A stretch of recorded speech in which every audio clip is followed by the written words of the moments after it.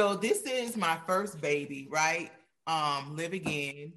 Wow. I wrote this book basically after experiencing the death of my parents and processing through it. So it's a guide to processing the pain, hurt, and disappointments of life. And what I do in this book, most people write a book and they just tell you what they went through and what their experiences were. I share my experiences from a testimonial standpoint, but I also give you a guide to process to get to a place of healing, right? So in this book, it's jam packed with my personal testimony so that you can see my transparency and we can connect that way. But it's also going to help you to be like, oh, okay, I ain't just read her book and know everything she went through. I read her book. So this is how you can kind of navigate through that. And it's not going to be mirrored, but I promise you, I have put my heart in this. Faith Dickens is a certified counselor, author, speaker, and chief executive officer of Live Again Counseling Services. Live Again Counseling Services was created to assist people in processing relationship challenges, grief, pain, hurt, and disappointment. Faith is experienced and trained to help people overcome adverse life-changing events. She is a native of South Florida, where she currently resides with her family. Faith is a graduate of Nova Southeastern University with certifications from the North American Association of Counselors and Columbia University Center for Complicated Grief. Although we have ups and downs throughout the course of life, having a counselor walk you through the most difficult times in life makes a tremendous difference. Allow Faith to counsel you in this so-called life. One of her greatest fulfillments is being able to navigate people through the dark tunnels of relationship issues, grief, trauma, and self-improvement into the bright avenue of hope. Faith's heart desires to see people become completely whole while living out their purpose destiny. When you need mealtime inspiration, it's worth shopping Kroger, where you'll find over 30,000 mouth-watering choices that excite your inner foodie. And no matter what tasty choice you make, you'll enjoy our everyday low prices, plus extra ways to save, like digital coupons worth over $600 each week. You can also save up to $1 off per gallon at the pump with fuel points. More savings and more inspiring flavors make shopping Kroger worth it every time. Kroger, fresh for everyone. Fuel restrictions apply. Hello, everyone. Welcome back to the Sober is Dope podcast. I'm your host, Pop Buchanan, and I'm super pumped about today's episode. Our guest today is Faith Dickens, and Faith is the CEO of Live Again Counseling Services, and she's also the author of the book Live Again. Ladies and gentlemen, this is one of the most important topics that I really wanted to bring home for the Sober is Dope and recovery community and everyone that's part of the podcast that just listened to it for healing. I just wanted to really talk about grief and give you guys practical ways in which you can cope with grief and how to process grief and how to process pain. And this is so important, especially with our current environment with the COVID-19 pandemic, and also with everyone in recovery having positive coping mechanisms in regards to dealing with loss and grief can be the difference between us binging, relapsing, or finding our recovery. So it's so important that we get some professional insight. So I'm really excited to connect with Faith Dickens today. In addition to being a certified counselor, Faith Dickens is also a minister and woman of God. And I'm really, really pumped for that because I really wanted to talk with someone who had that background to support the counseling aspect, because it just takes a lot it took a lot out of me when I lost my dad.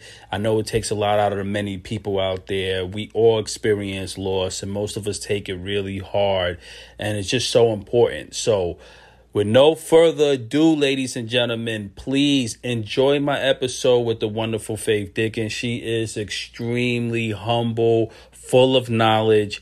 We could talk forever. I feel like we could do 3 or 4 podcasts on multiple subjects.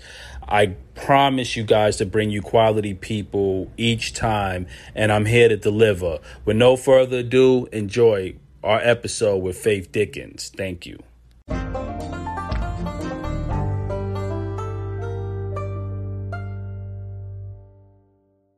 How are you doing today, Faith? I'm doing well. Let me just say thank you for having me. I feel so honored to be a part of this.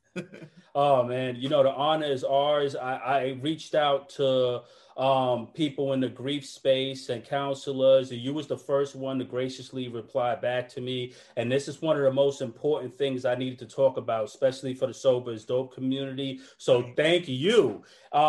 Faith, before we start, can you introduce yourself to our audience? Let them know about your origin story, what got you into counseling, and what brings you here today. And so my name's Faith Dickens. I am the CEO, like he said, of Live Again Counseling Services, and I can be reached at www.liveagaincs.com, right?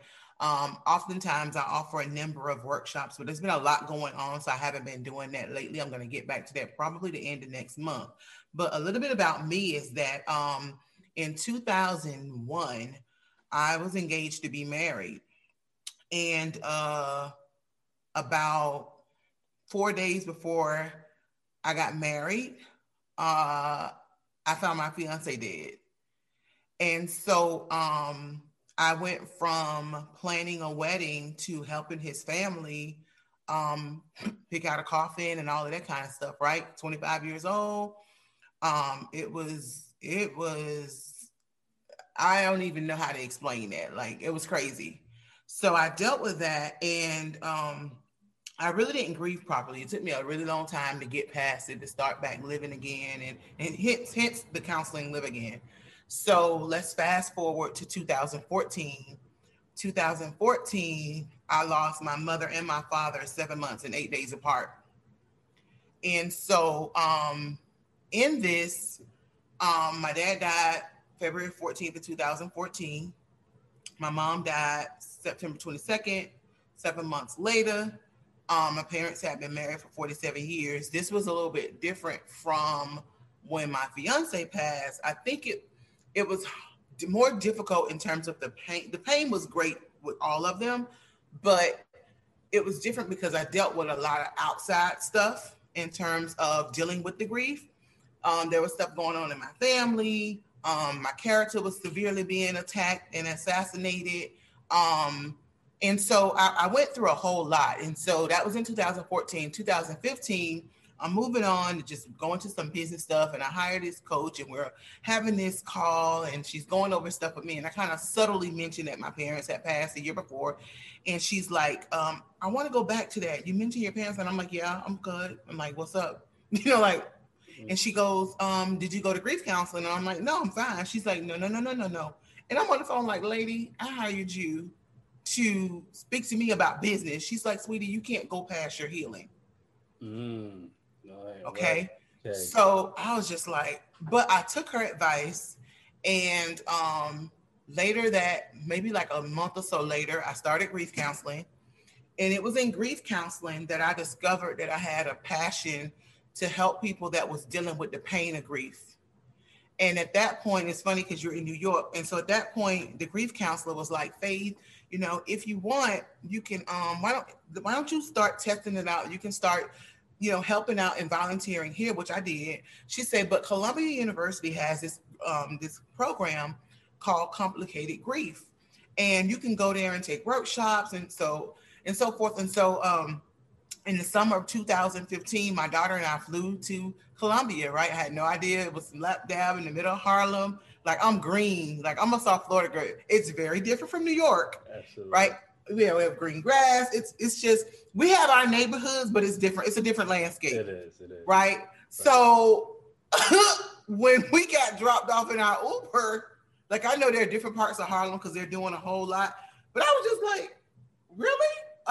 Okay. Nobody, it was like culture shock. And I've been in New York several times, but I had never had to stay like in Harlem or anything. Yeah. So at any rate, we went and I did that. I came back. I did some certifications, and I'm even working on some additional education as we speak concerning that. But what happened was I'm also a licensed minister, and so what I found was, and my parents were pastors.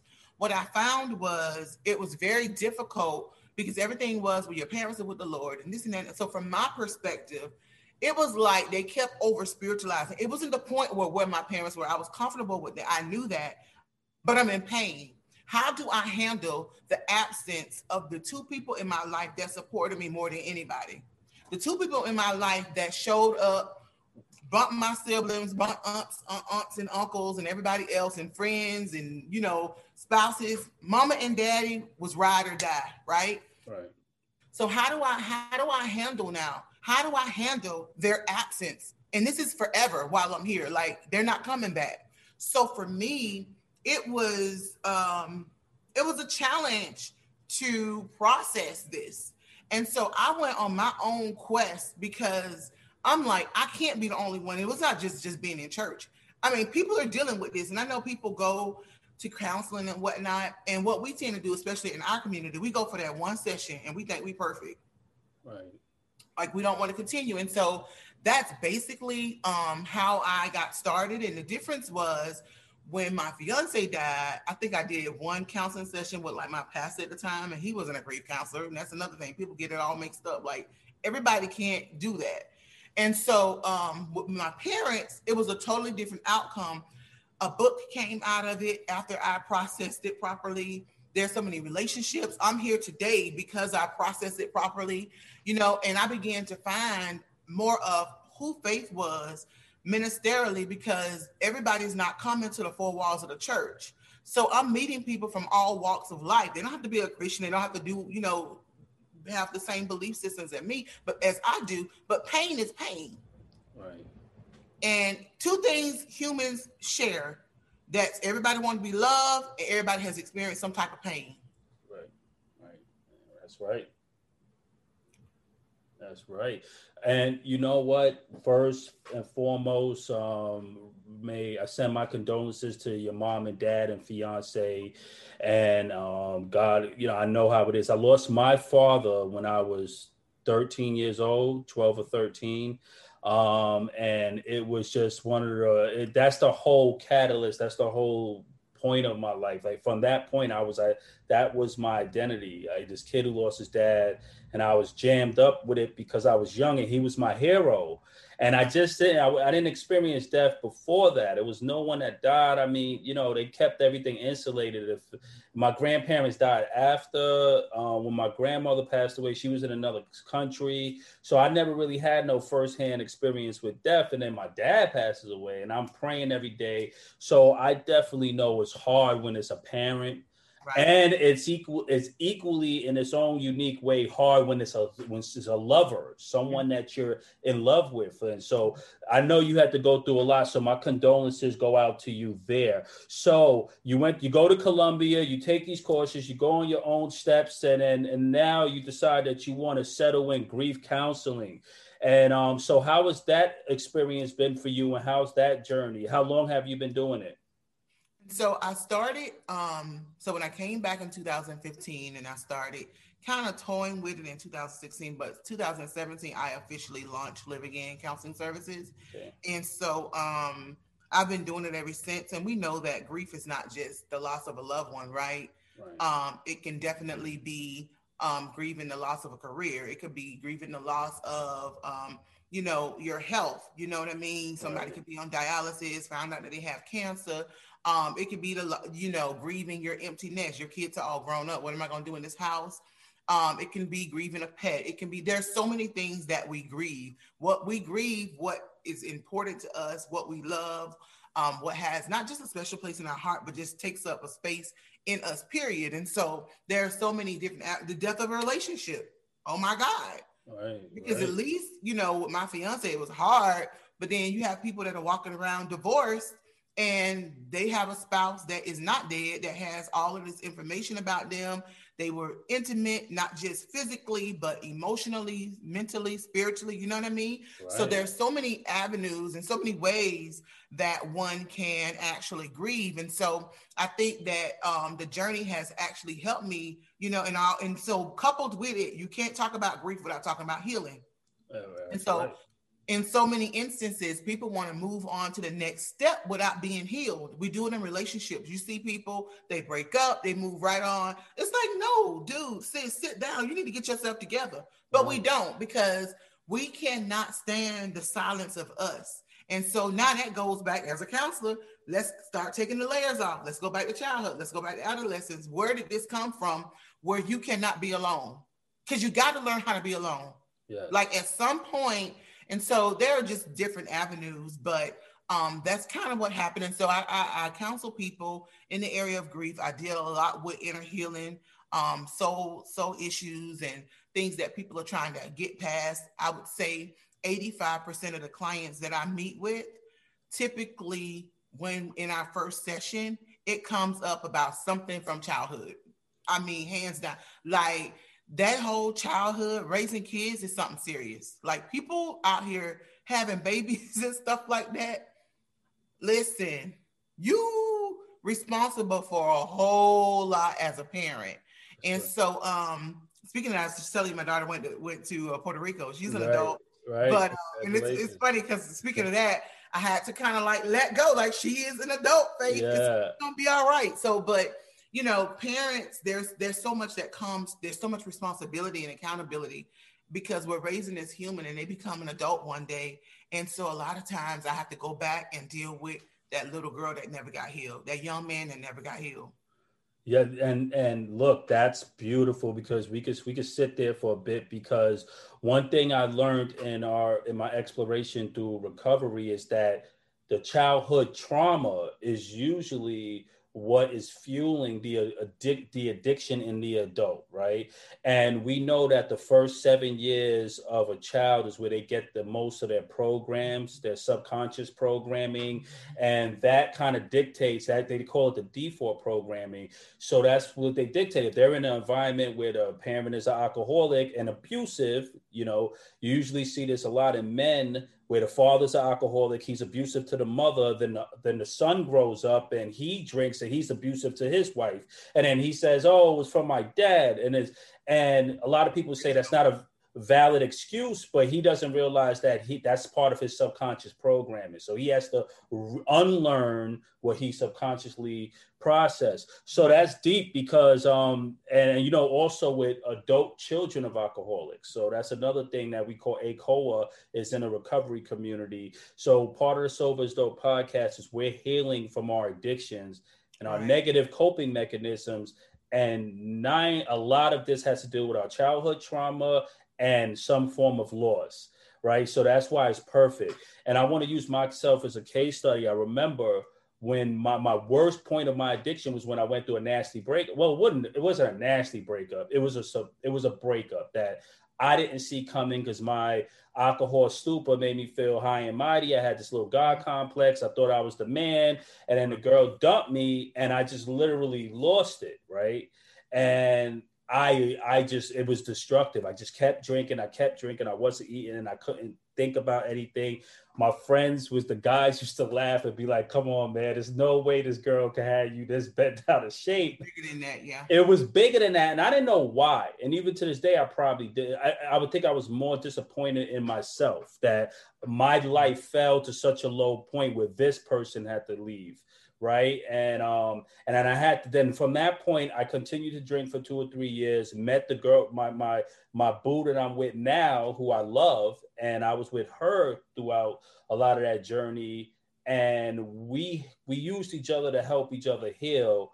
But it wasn't until I really hit a point of maturity in myself where I had to sit down and say, it's not about the person I'm with. It's about me and my drinking and how I'm dealing with this loss. Yeah. So in your experience as a grief counselor, do you notice any correlation between people using alcohol and drugs to numb the pain with as far as grief and loss is concerned? I've not had many cases of that, but I have had other forms of addiction. Okay.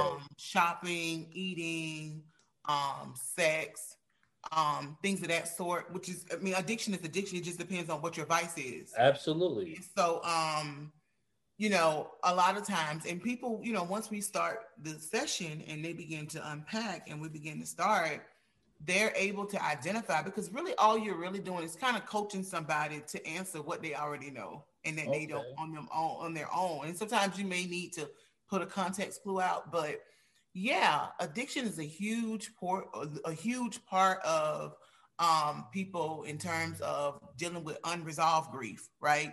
I mentioned earlier about complicated grief. It was a trip because I had never heard of complicated grief. I didn't even know what that was until I went to Colombia, and I sat there and I'm like, wow, like we did a number of case studies, watched some film, did some group studies and all of this stuff. And and that's when you've reached a point where it goes beyond grief. Okay. And now it's like extended, like you are in a stupor, and that's a whole nother level. And so, but when it comes, going back to your original question about the addictions, absolutely. I think that the addictions could be success. Okay. Right. Because what happens is you start to overachieve. You're going to compensate now for what you didn't have. So when people look at, it's not just drugs and alcohol. There's so many other ways that you can become addicted to something and not even know it until it's like, hold on.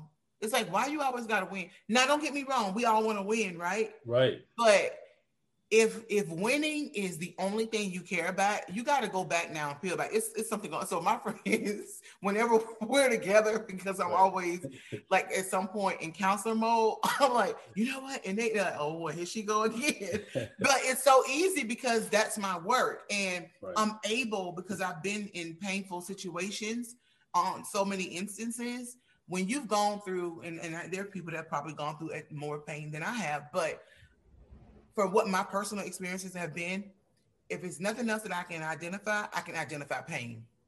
Right. I don't care how you try to disguise it, Louboutins, you know what I'm saying? A lace front, you know what I mean? The Maserati. That's right. The penthouse, I see you. Correct. And on the flip side, somebody that's total opposite of all of that, I see you. So it's like, I think, again, going back to love and pain, like I mentioned earlier, every human being, I don't care race, creed, color, nationality, ethnicity, we all want to be loved. And we all want to, at some point in our life, we're going to want to get out of some type of pain. And so when you can identify with where people are, then you begin to empathize with where they are. And you can kind of start to hold them accountable with where they need to be. Some people I've learned in counseling, everybody ain't on the fast track. Somebody just want to come and just talk. I'm about getting results. So I had to even learn that as a counselor, like, if you want to help, because I want to help get you to this place. Some people they enjoy being in that spot. Okay, that's deep. Yeah. I'm like, you want to really pay me this kind of money hourly to sit up? Okay. And people were like, Faith, you got to let them. And for me, I'm sitting there going, no, you're wasting your money. Faith, if that's what they want, you can't force people. Like, I can't make a client want it. They made the first step. I remember a few years ago, I was having this young man, he had a sex addiction. Okay. And his issue was he wanted to be faithful to his girlfriend, but he just couldn't help himself. Like, he was like, and he was in entertainment. Like, I call some of the people he was connected to. And so that was like my first person that from that type of environment. And so we would have these conversations. And of course, it went back to his childhood with his mom and his dad and what he saw. But I would be like, giving him the tips. And one day he said, can we slow down? This is too much. I said, am I going to? He said, yeah. Can we continue? I mean, we had been in a session for like 20 minutes. He was like, bruh, I can't do no more. He wasn't, but it was a choice. Unfortunately, him and the young lady ended up breaking up. He just couldn't stop. And she finally came to a point where she was over it. Okay. And so, but he had a major issue with wanting to be with women, entertaining, because he was in the entertainment field. And so he had a major issue with all of that kind of stuff and just trying to not even fit in, but like just, hey, they giving it up. Faith, what am I supposed to do? I'm like, but you can't do that. You said you love her. Right, I know I do. I really do. I'm like, but that ain't love, bro. Right. And that's the nature of addiction. It's like, I love the person I'm with, but I couldn't stop drinking. And that was the only thing they wanted, right? They was like, well, you're a good person, but I can't deal with you. Yeah. And I'm like, I get it. I know. But I'm still thinking, how am I going to break up? It was also this new relationship I had developed with the alcohol and the drug, which was my drug of choice. And that's how, and we always say addiction is insidious. In his case, the sex addiction was insidious. My case, the alcohol for the drug addict shopping. We call all non-substance abuse related addiction, process addiction or behavior addictions like the sex, the gambling and stuff. So they one and the same, and we address them all. And man, it's hard. So I think that's why I think therapy is important. I think talking to people like you and dealing with the counseling is important. I want to shift a bit to mental health. So we did a series on the Sober as Dope podcast where we discussed mental health. And one of the things that kept coming up when we was talking about depression, and I think this might play on the complicated grief thing, I'm not sure, but it was how the brain responds to any form of loss. And we was talking about neuroplasticity, how the brain changes, right? It could be anything. The brain can change in a positive way or in a negative way. But when people experience loss, it usually affects their brain, and then that creates some form of mental health component, whether it's through the depression, anxiety, some form of mania or something like that. And when I went through these breakups or when I lost my dad, I think I was suffering from major depression. But because of my personality, I wouldn't really show the symptoms. I was, because they call me Pop for a reason. I'm much older now, so I'm way more chill. But when I was younger, I was always on 1,000. That's why they call me Pop. And but people will always say Pop's the happy guy. And it's usually those types: the person that's always smiling, the person that's always throwing a party, the happy person that's dealing with this pain. And I just thought that was fascinating. So any mental health, grief, and loss, can you shed some light on that? Yeah. So grief and depression are two different things, right? And you said something when you talked about the complicated grief. So what happens is grief can mirror depression. There we go. Now, with you, it probably had become depression because you were so young when your dad passed. And based on what I'm hearing, it doesn't sound like you probably went through grief counseling. No. Okay, so what happened was you never had an outlet, and it was still there. They did what they could to take care of you. People probably stepped in and try to compensate in terms of the loss of your dad. People tried to do as much as they could, probably, I'm assuming, right? Right. But there was their void. Nobody talked about it, whether it was talked about or not talked about. Nobody sat down with you to find out where you were. Right. And so now you go from this 13-year-old kid that's experienced a loss, and maybe your mom or the people around you were just as lost as you were. Because I know when my fiance died, I have a daughter, I couldn't help my daughter. Like, I was a basket case. Right. And so it wasn't until later that I realized that, oh my God, like a couple of years later, like, oh my God, like I'm not helping her. And so I started reaching out to do what I could to help. But in terms of the depression, it can get to a place where if you're not grieving in a healthy manner, and if you don't mind, can I get to some of the mechanisms that's going to help you to process it? Yes. Okay, so the first thing is you need a counselor, right? Now, if your pastor happened to be a grief counselor, great. If you have insurance on your job and they send you to grief counseling, great. Sometimes if you have a loved one that has passed away and they were on hospice, sometimes hospice programs offer free counseling to immediate immediate relatives. And so you can get it there. Sometimes there are community agencies. Otherwise, you may have to pay for it. And let me say here, I want to park a bit. Okay. Because we spend money on everything. We're going to make sure our specs are in tight. We're going to have the makeup. We're going to make sure our nails are done, ladies. We got Bun 9, cologne, and perfume. We're doing all of that, right? We're taking vacations to Dubai, but nobody wants to ever stop and really deal with that thing, like you say, that show up. And I look like I'm back because I used to do comedy. So, you know, faith is, and then I'm told, you know, you're so strong. And the thing about being strong, no one ever checks to see if you're okay. That's right. That's right. The strong person is always overlooked. So I had to take care of me. Even now, there are things that go on sometimes with my family. And I'll be like, look, I got a mental break. I'm quick to do a staycation because I got to maintain and manage my mental health. Like I'm not about to be out here in these streets and I'm putting on and whatnot, and I'm not taking care of myself. So I got to spend money that I really don't want to spend. It's worth me maintaining my mental health. So the first thing is get a counselor. You know, you may need to look around. A lot of times I know I offer consultations. Do a free consultation. Fill them out to see if if you vibe with them, because you may not, there's so many different personality types, cool. Right? The second thing is self-care. I mentioned a moment ago. Do things for you. Now, I don't mean indulge to the point where you just start to, it becomes an addiction. I'm talking about where it may be go to the spa. It may be take that vacation that you just really didn't want to spend the money on. Now, you got the money, but you don't want to spend it on it, right? If you don't really have the money, do something where you do a staycation. Go to a hotel, Airbnb, something, you and some friends, or you by yourself to do something. Here's something real simple. Oh my God. Maybe like 2 years ago, and people probably have been doing this. I'm late in the game. Candles. Listen. Candles will bless your whole life. My favorite is eucalyptus.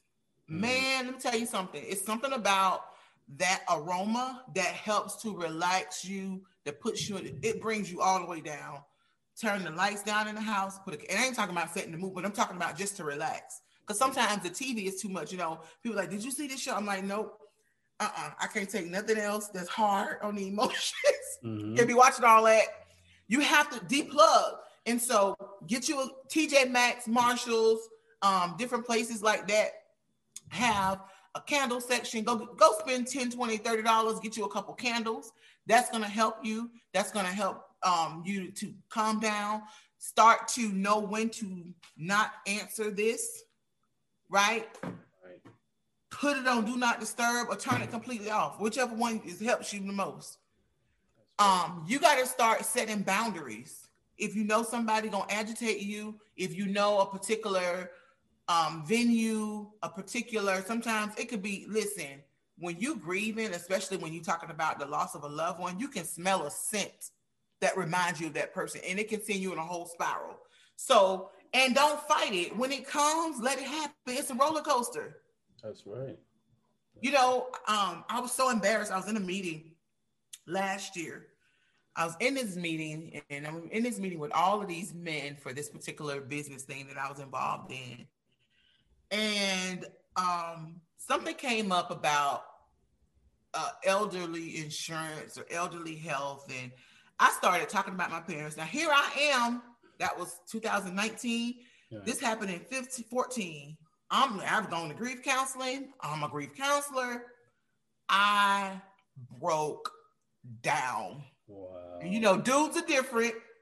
Right. So everybody feeling all weird, and it was so awkward because, of course, it's messing with them because some of them had situations because they told me the next day, right. Like, man, you almost had me.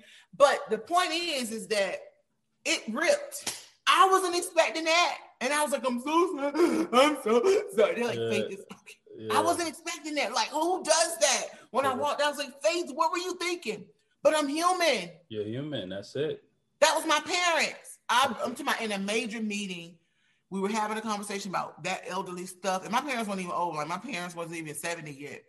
And I broke down. So don't fight with when it comes. It may be uncomfortable. It may be at an inconvenient time, but you need to let it flow, especially when it's fresh. The relationship breakup, the career change, There's been so many. If I told you all my story, we'll be here all night. Ain't being here. We were talking about grief tonight, but there's been so many aspects of grief, right, that I'm not going to get into for the purpose of time. Breathe. Now, I'm fortunate enough to live in South Florida. Okay. Literally, I am 5 minutes from the beach, like literally. Oh, wow. Awesome. Like people vacation where I live. Right. Nice. So what I've recently started doing is going to the beach. Nice. Now, for you in other states, find something therapeutic. It may be Central Park if you're in New York. I don't know. Right. You know, if you're in California, it may be the beach. I don't know. But it may be mountain climbing. Find something that brings you back to nature. Sometimes prior to COVID, I would sometimes do sessions where I would intentionally schedule the session at the beach. Mm-hmm. And I would take my client at different points of me counseling them, depending upon what I knew we were going to be discussing. I would set the appointment at the beach, and they come and they park and we meet up. And one of the things I always do, my purpose is, well, first of all, the beach is beautiful, but my main reason for doing it is I always tell them to look out in the ocean, and they'll look out. And I'm like, what do you see? I see the water. What else do you see? I see the sky. I see birds. I'm like, well, does it look, because in Florida, the beach is so beautiful. I said, does it kind of look like the sky got pulled down and there's a backdrop behind the water? And they're like, yeah. And I'm like, did we do that? And she's looking at me like, what? I'm like, who did that? And they're like, God. God. What? And I'm like, yeah. I said, so if he did that and it's still here and there are hurricanes here, all kind of weather stuff has happened here and it's still intact, if he can take care of that, what you think about the girl, what you think about the stuff you got going on? Wow. Powerful. So now, that doesn't mean that it's going to happen tomorrow, but you get where I'm going with this? 100%. So now that's in a counseling session. I'm able to go. Sometimes I go by myself because there's so much going on, especially in 2020. It's just been a year. Right. I got to go and just walk, look at the water, put my feet in, see people doing stuff, whatever. The other thing you can do, I said, allow yourself to be emotional, breathe, take deep breaths, journal. Mm-hmm. Nice. I'm going to go back because you did exhale. So yeah, breathe. Practice breathing, inhaling, exhaling, especially when you get up in the morning. When you get up in the morning, making sure you drink lots of water. Okay. Keep yourself hydrated, not necessarily with caffeinated drinks. And I know people got Starbucks addictions and all that good stuff, but make sure you're staying well hydrated. Make sure you're taking care of yourself. If you already had pre-existing conditions prior to your grief, it can get very agitated because of the grief, because stress brings on other problems with your body. So be very careful not to overindulge. You know what I mean? You're going to have an ice cream cone, a cookie, fine, do it. But just be mindful. If you know you're already diabetic, be careful with having the sugar cravings. Just use wisdom, because you don't want to end up going through grief and now you're dealing with a health problem, right? You get something inflicted because of that. And so, yeah, journal. I actually didn't even think about it during the time. And at one point I was journaling a lot. I was able to use a lot of that for my first book that I wrote called Live Again. And so the journaling is important. It's because it's very cathartic and it helps you to go back and to be able to reflect on where you were. So day 10 of your grief and day 110 look very different in terms of your journaling, or they can look very much alike. Mm. But in between page 10 and 110, there may be peaks and valleys. And you're like, oh my God. Because when you come out of something, for example, when I had my daughter, they were saying, oh my God, childbirth is hard. And I had what they call back labor, which is supposed to be extremely intense. Okay. So they were like, you're not going to remember. And I'm like, oh, I'll remember. No, you're not. I promise you. I don't remember the pain. I just know it was bad. Oh, wow. I don't remember. I just knew that I only have one child. Yes. One. That's how great the pain was. We were, I wasn't married either, so we weren't trying to continue that kind of wedlock. But the point I'm making is you're not going to remember the intensity of it and what you experienced, because you may not come out being a grief counselor like I did. Right. But there may be things that you discover in terms of your purpose as you're journaling. And that journal one day could be worth you can end up monetizing on this pain. Right. Okay. So if you go the right route, what intended to come and you thought was going to take you out could be the very thing that will be used in your life to catapult you. You're here today because who would have known that this kid at 13 years old loses his dad, and so many children have lost their dad, but not everybody is doing a podcast. Not everybody is like us and wanting to get in where we fit into, like, man, I want to help in this situation. You know what I'm saying? Absolutely. And so they could become passionate about something else. It could be styling hair. Like, oh my God, I always loved hair, but I just can't stand to see people wig twisted. So I really want to get into that, you know what I'm saying, that field. You know, I don't like to see guys when they're not groomed properly. So whatever it is, that thing can become awakened, because let me tell you, pain and grief has a way like none other of bringing out your purpose and highlighting more of it if you're already in it. You start to see it from different angles and different perspectives, and you begin to see things that are different light. And watch this, what used to matter the most, your priorities are reprogrammed.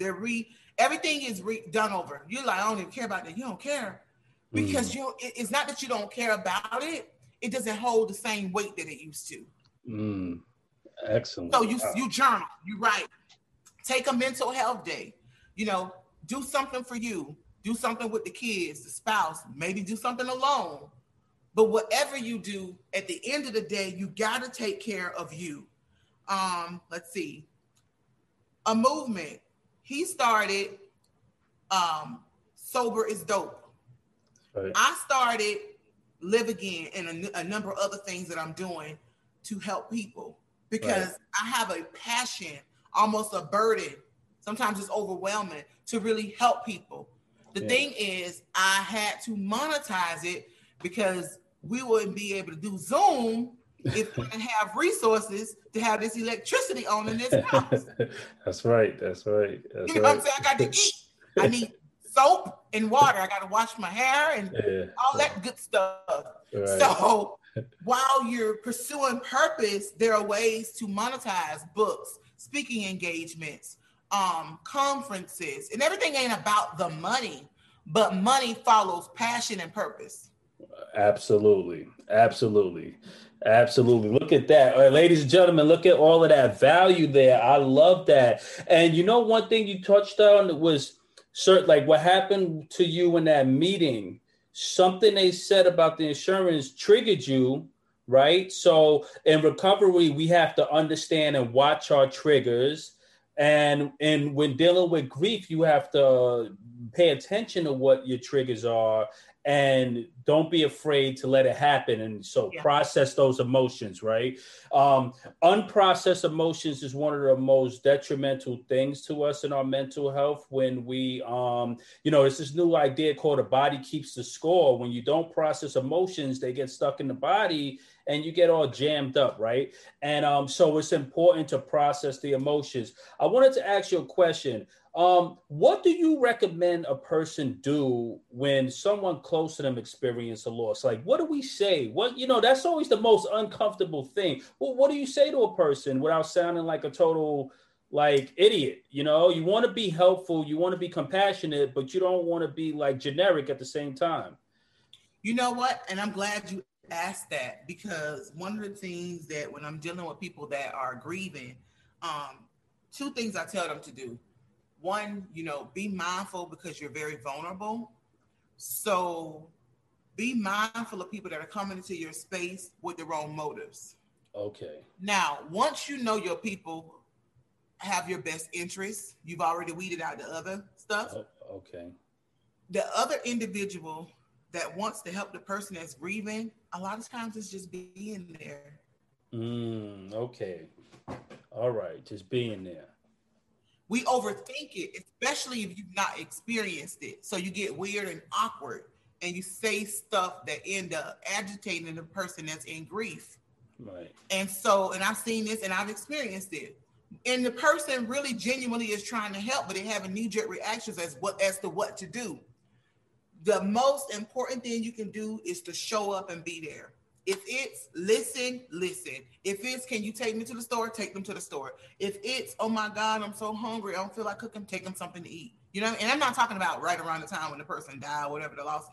It may be months later. If it's you know, I have this coming up, you know, ordinarily my mama would have been here, ordinarily my husband, I'm talking about the people that they could have lost, right? Would have been here. Go with them, right? Show up. This texting thing, when somebody died, like my mom died, and some people were texting me, but they don't know no better because I ain't trying to be funny. I'm not a millennial, right? Okay, but right. I'll call myself, I'm definitely not a baby boomer, okay. But I call myself Bridger. Okay. I'm a Bridger. I'm there too.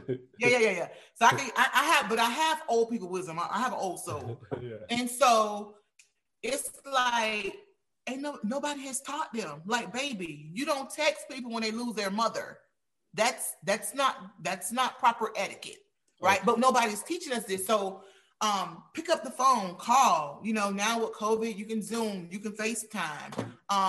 Let texting be your absolute last resort.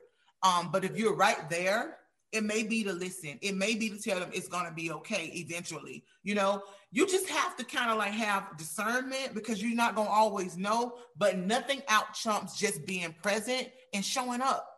Wow. Okay. That's it's real. It ain't that deep. Like, people make it harder than what it is. You know, I tried to be there for her, but you didn't show up. Yeah. Because sometimes, and let me say this, sometimes to the person that's trying to help relieve the grief, they're so uncomfortable that they start to push back. You can't do that. Now, if the person pushes you away and wants their space, you respect that.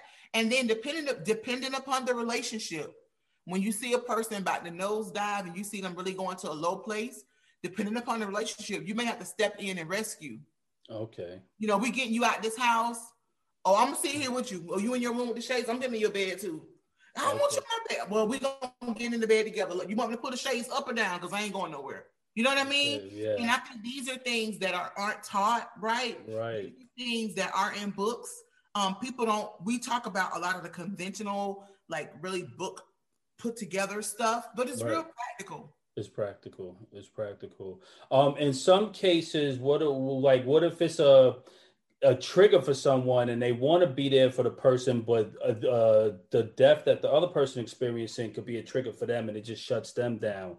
What do they do in that situation? And you explain that. Okay. Right? Okay. Recently, a very good friend of mine lost his grandmother.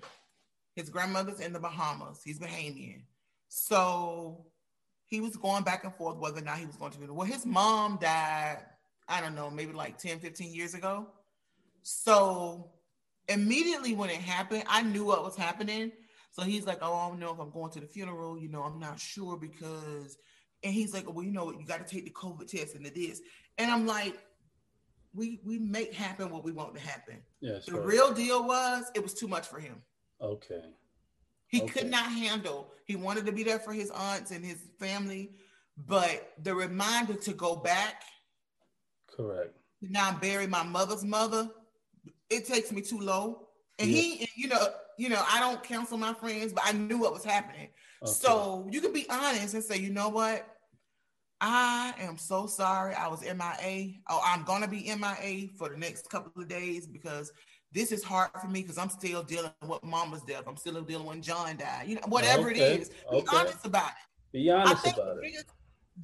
Pop, I think we just really have a hard time just telling the truth. Like, it's not that hard. I think that when you're open and honest, because people deal with so much pride. Oh my God, we ain't gonna be dealing with pride in us. Yeah. Another podcast. I know. But because that's really what it is. It's like, bro, don't none of us have it all together. Trust me, my mama used to say, keep living. As long as you're living, there's gonna be some things in life that we experience that is gonna knock the wind out of us. That's just how it is. That's right. But the good thing about it is that we don't stay down. Right? So when you get up, what did you get up with? That's right. And so you're wanting to be there, be there. It's going to be too much for you. Communicate that. Right. That's real. That's beautiful. You know, now listen, I'm going to let you know, I'm willing to come, but I may be crying worse than you when we get started. Yeah, correct. And that may be what they need. You just never know. When my dad died, the funeral home brought some of the flowers to my parents' home, right? Right. They left some at the cemetery, but they brought like all these funerals, and I was hot. So for like a week, it was like a cemetery because my dad was well known. Yeah. So one day I was outside in my parents' yard, and I was walking around talking to someone on the phone, pacing back and forth down the sidewalk. So the sanitation worker, garbage man came in. He got out, and I'm walking and I'm talking, and he was like, "Excuse me," and I'm like, "Hold on, yes." And he was like, "Did Mr. Eddie die?" And I was like, "Yeah, we buried him last week." And he just broke down. Oh man, wow. Right, and I told the person, "No, I gotta go. I got a situation." Okay, so he starts to tell me how my dad had been there for him, and there were times my dad did favors for him. It was so funny because like one time I needed to borrow some money, he let me borrow it, but I paid him back. I was kind of laughed. Yeah. He said, but when he got on dialysis, he had the port and he can't do a lot of lifting. And I always told him, don't worry about the garbage, because you got to take the garbage from the house to the road so they can pick it up, whatever. And so he was like, and I had to sit in literally, I guess that was the beginning of my grief counseling. Right. I had to counsel and help console. Yeah. And it was only like a week after my dad had buried my dad. And another guy came. My parents were in ministry and they had a church or whatever. And a gentleman came by the house. He hadn't seen them. He's like, he used to call him mom and pop. I ain't seen mom and pop in a while. How they doing? What's up? And I'm like, they both died. And here we go. Wow. So I was the immediate relative, but I've had to be in positions where I've had to help people in the moment because they didn't know. And I didn't break down, but I could have, you know what I'm saying? Right. So, but at that moment, it would have been all right. So I'm saying for that individual that's saying it's too much for me, it makes me feel weird, it takes me, listen, you keep internalizing that stuff. That's what's wrong with you now. You never dealt with it. So now somebody else dealing with it, you can't even halfway start to begin to help them as a friend, as a spouse, as a co-worker, as whatever you are, a family member. I think that selflessness is everything. Amen. I get that. That's right. Wow. Faith, that's a lot. And you gave us a lot today. And thank you, because, with the state of the country right now with COVID, in the last 6 months, I must have lost at least 100 friends through, secondary friends, third friends. You hear it, my friend. It's the 6 degrees of separation. So with Facebook, you see someone that's close to you, they cousin. You may not know them, but it's right there. And you're seeing all of this stuff happening, and then you have to make peace with it. What I'm starting to realize now, and this is really important, because I worry a lot about the people I love, my mother and people in my family. Worry in terms of them not being here? Or just- No, worry like the elders in my family experiencing death so much. You start worrying about people like, I don't want nothing to happen to this one, and my uncle's getting older, and you start realizing that the next generation is that, that point. Yeah. As I get older, I'm growing into my manhood. I'm 41 years old. I'm looking at my elders, and I just remember it was all like yesterday. We all was young yesterday. Looking like they have more time behind them in front of them. Yeah. And it's kind of like, and I'm starting to realize that my faith and understanding God and knowing that my dad died so many years ago, I still see him in my dreams. I'm starting to try to really have a healthy perspective when it comes to death, that I have to understand it's part of life, right? And that we all going to have to go down that road, and it doesn't have to be such a dark and sad thing all the time. And I know that's hard, but I'm starting to say, well, everything, even I'm conscious now. I see a fly past me, and I know the life cycle of a fly is like a couple of days, but the fly doesn't know that. And it's just, we take these things for granted. It's a circle of life. And I'm just trying to put it into a healthy perspective so I don't get so bent out of shit. I would get bent like someone passes like, oh, the world's over. And it's just this darkness. And I'm like, one thing I could say is when my dad died on his funeral, he had a gigantic smile on his face, and he was a tough guy. He was tough, like it was no sucker in him. He was just like they don't make men like that no more. Right. Like your dad, you know what I mean? They don't make those men cloth. Yeah. And the one thing, his parting gift to us was like, yo, you couldn't be sad at his wake. You couldn't, it's no way. His smile was crazy. It was like, he had this big, perfect smile. He looked perfect. And it was just like, we was like, he got the last laugh. Like, it was funny because he was like, and that way, I always remember that what he saw in passing was something so beautiful. The one message he could send to us, the confirmation was that one smile. The one thing he could have worked out.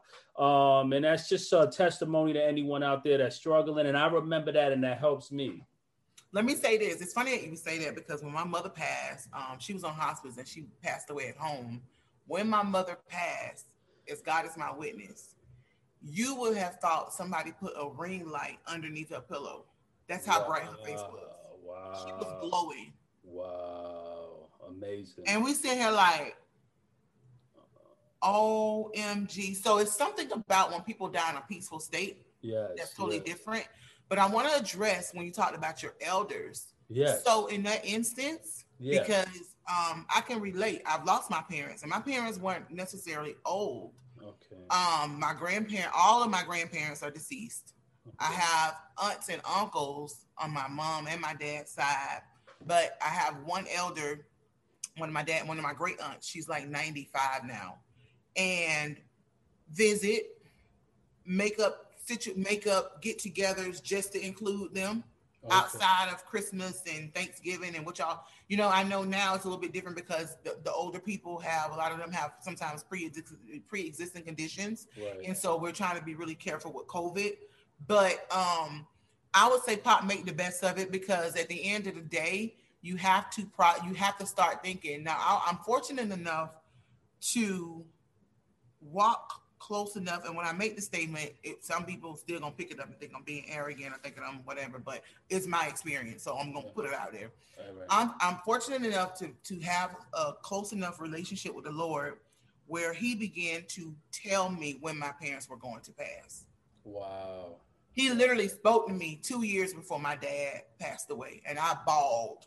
Wow. I was in prayer one day, and He's like, I'm taking your dad. And I thought it was going to be like tomorrow. And it was like, no, He's preparing your heart. Wow. So when it happened, of course, I hurt, and it was difficult or whatever, but it was different because He prepared me. With my mom, 2 weeks after we buried my father, I had a dream about my mother. Okay. And me and these ladies that I did not know we had the same exact cars for my dad's funeral in this dream. And we were getting ready to get in this car. And when we got ready to get in the car, the only person that got in the car was my mom. The door closed and I woke up and I'm thinking, OMG. Wow. And then I had another dream about 2 months right before she died. So God deals, and everybody don't get that. Yeah. But I was fortunate enough but that helped me to prepare. So a lot of the decisions I made them based on what I knew was about to happen. So family got mad. Certain things I couldn't reveal because it's like, who she think she, I knew what I knew. I told one of my siblings, I'm like, listen, this is getting ready to happen. Mama getting ready to go. You think so? I'm like, I know so. I can't tell you when, but I had this dream. They kind of broke down, but they came back afterwards like, man, God showed you. So I'm fortunate enough that He will show us, but sometimes people lose people. My fiance was unexpected. Now, even then, my relationship I wasn't as close to God as I am now, but I had a series of dreams about death. Yes. And He just kept preparing me. So what I'm saying is cherish it. And I think that's what everybody's saying now. Cherish those people that you love. Treat them right. Do what's right because it's right. Don't do what's right because somebody watching you, somebody gonna report back. Do it like your life depended on it. If you live like that, you don't have no regrets when they leave. Oh, amen. Amen. Faith, thank you so much. Before you go, can you tell us about Faith Works and your ministry, and how does that help you and everything? And do you want to briefly, can you talk to us about that? Sure. So Faith Works is my personal I love the name, by the way. Faith Works is Yeah, that's my personal Instagram, but my other Instagram for business is Live Again CC. Okay. Twitter is Live Again CC. Facebook is Live Again CC. I also have a personal Facebook of Faith Dickens. When you go to any of my pages, you're gonna pretty much see the same thing. I'm talking about healing, grief. Every now and then I might mention relationships in the terms of healthy relationships, not necessarily love interests, right? Yeah, but just how we interact in terms of our relationships. Yes. So you'll see a lot of that on my pages. You'll see some quotes about our prayer life. Like I said, I'm a minister as well. And so that work is very, very important to me. It's a work that I was thrust into, not because people lose family members every day. He chose me for this. Yeah. And I also do a lot of community stuff. And so that's something next that I'm venturing out with some other partners to start a nonprofit in dealing with our youth, starting to prepare them for understanding more about politics, more about who they are as African-American, brown and Black children. That's something we're going to be doing. I'm also working on some things concerning just the overall community in terms of finance, mental health, just trying to get our people together for the part that God has called me to do. I always tell people I'm not called to everybody, but I'm definitely going to reach the ones I'm called to. Amen. So you can reach me on those social media outlets. You can also reach me at www.liveagaincs.com and hit me up. I'm here. I love to help people, and that's generic. I love to help people get past pain so that they can get in purpose and live the life that they were intended to live. Listen, wow, ladies and gentlemen, you heard it from Faith Dickens herself. This has been an amazing episode, one that really touched me deeply. And I just want to thank you, Faith. And if you're out there and you're struggling in any way, you can reach out to Faith. You can find her links. I'll link you guys.